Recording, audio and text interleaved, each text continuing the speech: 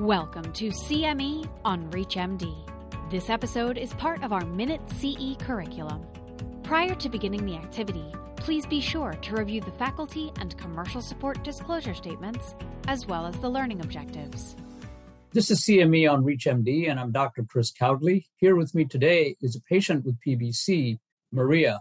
Maria represents an important group of patients that we must not ignore. She had a fairly rapid progression of disease from a diagnosis in 2017 and actually leading to liver transplant in 2021. So, Maria, please share your experience with us. And thank you again for being so generous to share your story and your journey. Thank you, Dr. Cowdley. It's a pleasure to be here and talk about my lived experience. I also wanted to mention not even just being a patient living with PBC, I'm also a registered nurse. So that puts into a perspective of, the knowledge that I bring and the outcomes that I experienced. So the PBC certainly affected my overall quality of life. Managing symptoms associated with PBC has been life-changing for sure. And as my disease progressed, it became even more difficult to cope with, both from a physical and psychological perspective.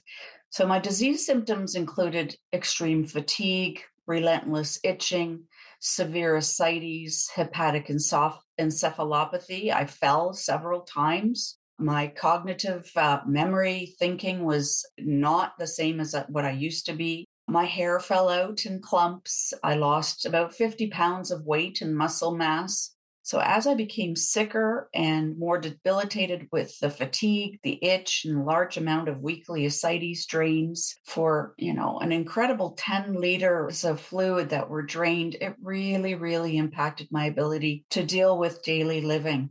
And it affected me every single day and moment.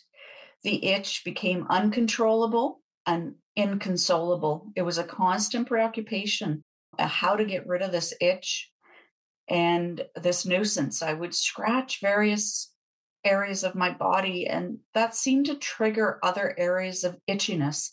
And I just couldn't stop myself. Being in social situations was embarrassing and awkward, as people would wonder what was wrong and why I felt the need to obsessively and insistently scratch my skin. And it became really awkward.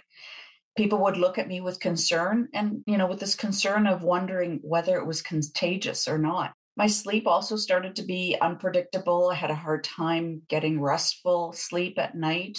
It would often be 2-3 o'clock in the morning, and I still wouldn't be able to fall asleep. And of course, I would sleep in until about 1 o'clock in the afternoon and still not feel rested or refreshed. And I just literally could not get off the couch to do simple chores. And I often had this mental debate going on with myself to tell my body to get up, but my body would not listen to my mind. It was just a loss of control, a huge change in the kind of person I used to be years prior. Someone who was very productive, a wife, a mother, a friend, a nurse, a people leader, and it was just disheartening. Thank you, Maria, for sharing your journey and your experience. So I would say the key takeaway from this experience and this anecdote that you've shared with us is that we need to focus on symptoms as well as disease stage. And we need to meet patients where they are and really recognize the fact that the symptoms can be so disabling that they can lead to social isolation and depression, anxiety, etc. So thank you very much for sharing your perspective with us. I hope it has been informative for our listeners. You've been listening to CME on ReachMD. This activity is provided by Prova Education and is part of our Minute CE curriculum. To receive your free CME credit or to download this activity, go to reachmd.com/Prova. Thank you for listening.